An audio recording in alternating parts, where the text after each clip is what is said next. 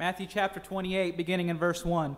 After the Sabbath, as the first day of the week was dawning, Mary Magdalene and the other Mary went to see the tomb.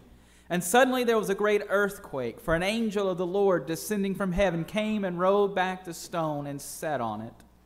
His appearance was like lightning, and his clothing white as snow. For fear of him the guards shook and became like dead men. But the angel said to the women, "Do not be afraid. I know that you are looking for Jesus who was crucified. He is not here, for he has been raised. And he said, 'Come, see the place where he lay. Then go quickly and tell his disciples, he has been raised from the dead, and indeed he is going ahead of you to Galilee. There you will see him. This is my message for you.' So they left the tomb quickly with fear and great joy and ran to tell his disciples. Suddenly Jesus met them and said, 'Greetings.' And they came to him, took hold of his feet, and worshipped him. Then Jesus said to them, 'Do not be afraid. Go and tell my brothers to go to Galilee. There they will see me.'" This is the word of God for the people of God. Thanks be to God. I invite you to be seated and let us pray. Lord, open our hearts and minds by the power of your Holy Spirit.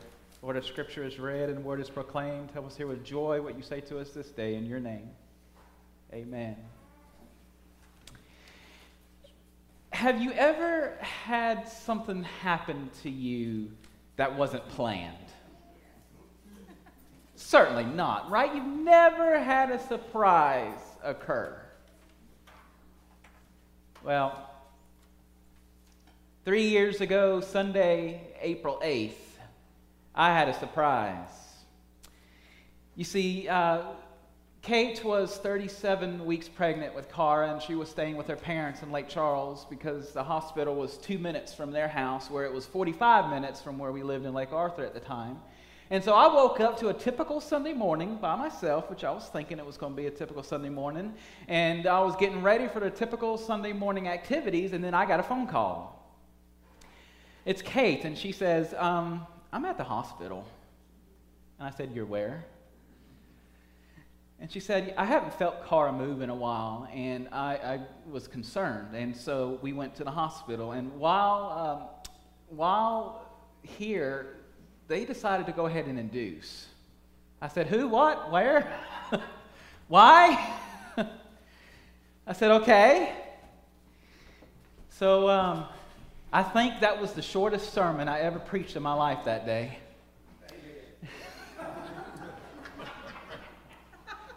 I didn't have a Roy to give me any hassle about it either.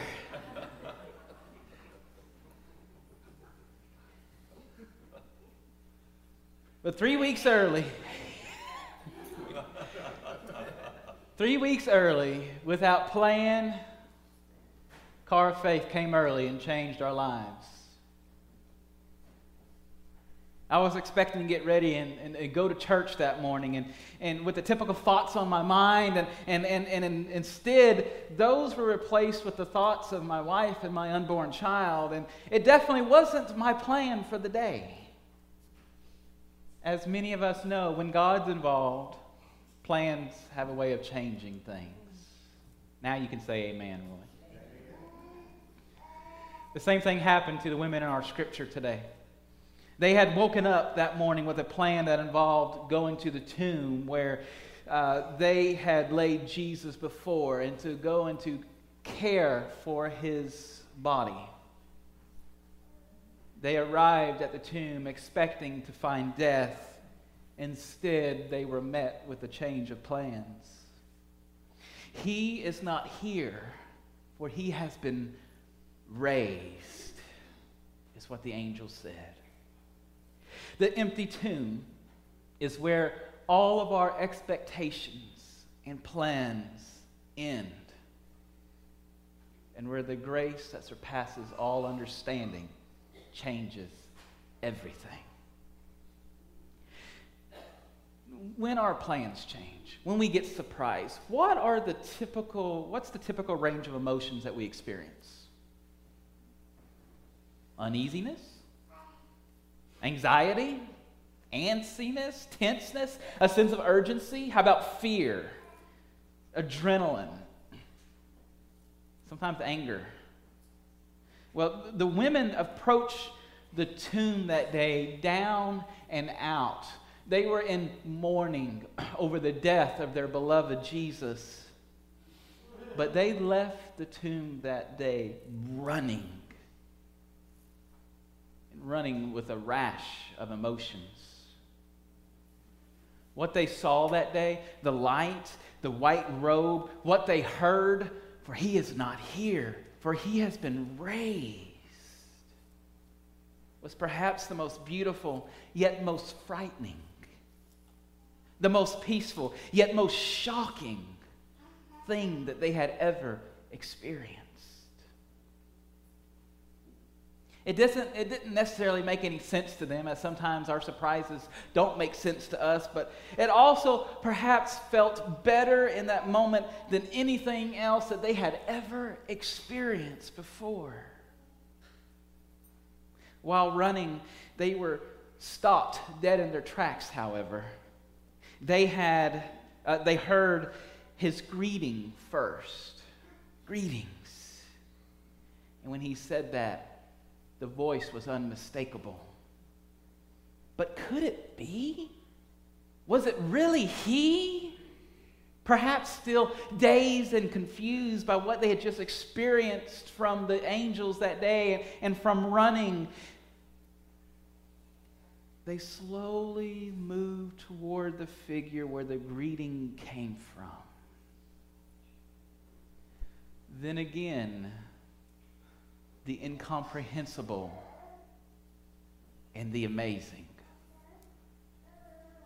Perhaps not knowing how else to react other than with the greatest of humbleness, they fell to the ground, grabbed his feet, hung on for dear life, and worshiped him.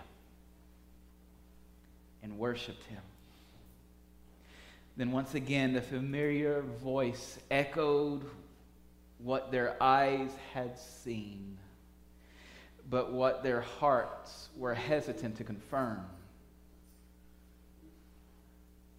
Therefore, Jesus' response to them and to all of us, when we just can't get a grip, perhaps, on reality in the moment: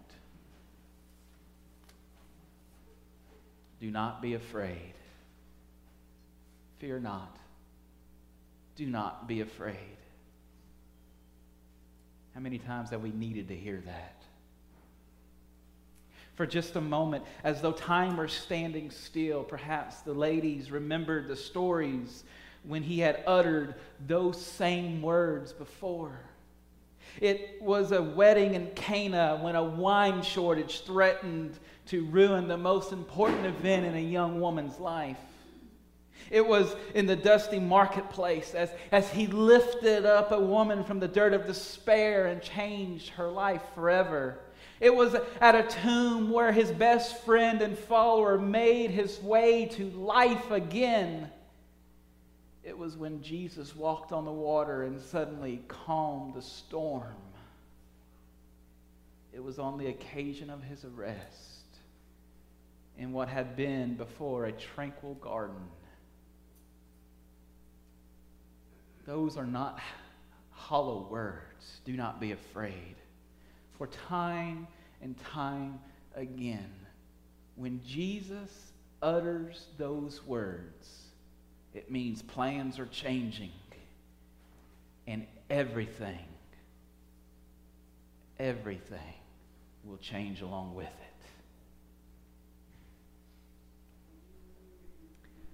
At least 19 occasions, Jesus told his followers not to be afraid. But the context for each of these occasions was different. Sometimes it related to personal conditions, such as illness, such as persecution. Other times it dealt with relational problems. Still other times described uncertainty about things that were going on, a certainty about the future.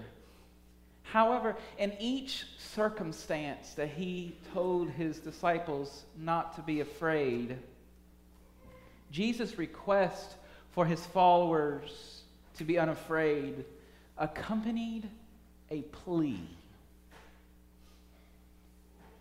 A plea for the listener to refocus on God.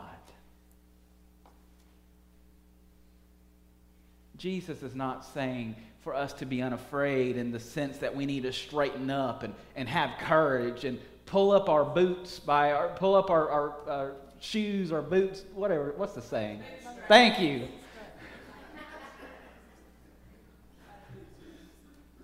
Sometimes my brain don't work.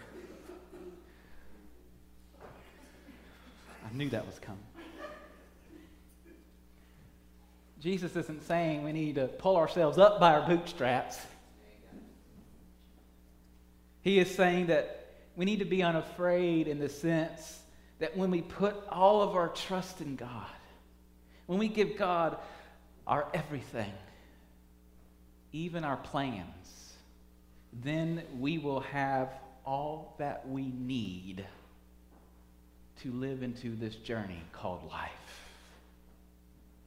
One of my favorite proverbs of all time is Proverbs chapter 3, verses 5 and 6. Are you familiar with Proverbs 3, 5, and 6? It goes like this, and I memorized the King James Version. That's the verse. This was a memory verse when I was in children's church. And this was one of our first memory verses ever. And Proverbs 3, 5, and 6 goes like this. Trust in the Lord with all thine heart, and lean not unto thine own understanding. In all thy ways acknowledge him, and he shall direct thy paths. Trust in the Lord with everything.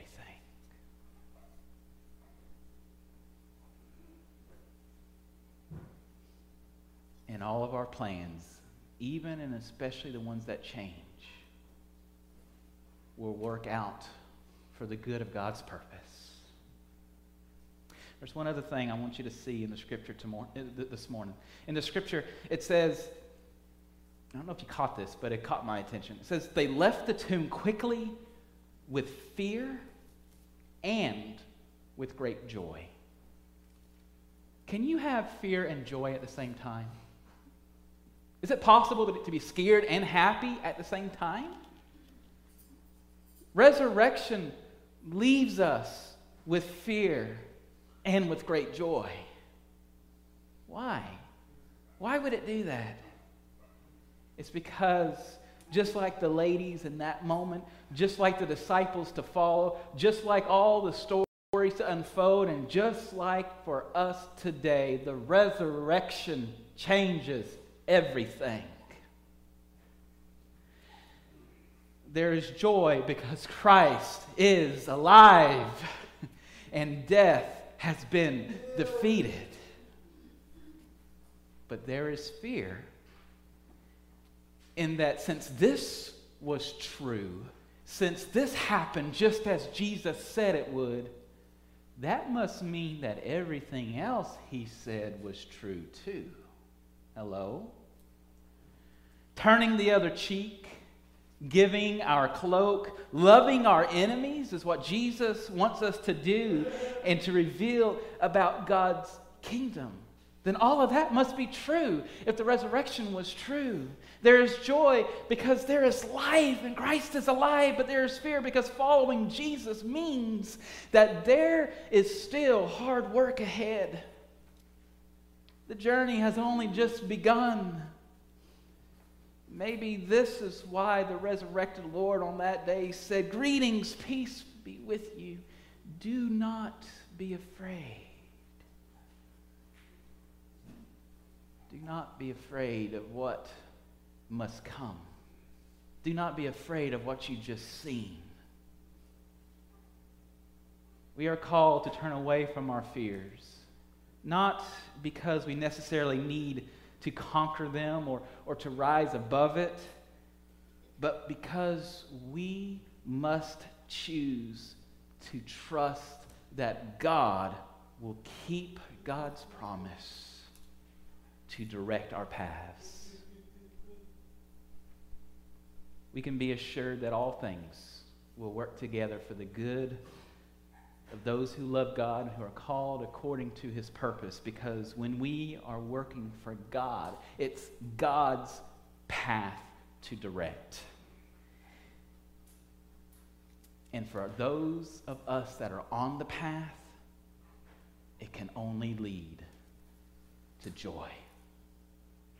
It can only lead to eternal life. There may be some stepping stones, some roadblocks on that path, but we know when we allow God to direct it, we know exactly where we're headed. Do not be afraid. What fear do we need to turn away from today? What fear individually do we have that we know that if we just gave it to God, allow God to direct it, then we can live into Jesus' words to not be afraid? What fears as a church, God forbid as a society, do we need to just allow God to direct? The gospel message is for us today. Jesus said, do not be afraid. How will we let God direct our paths this week? So that way we don't have to live in fear, but we can allow our resurrection selves make the plans that God has already directed for us.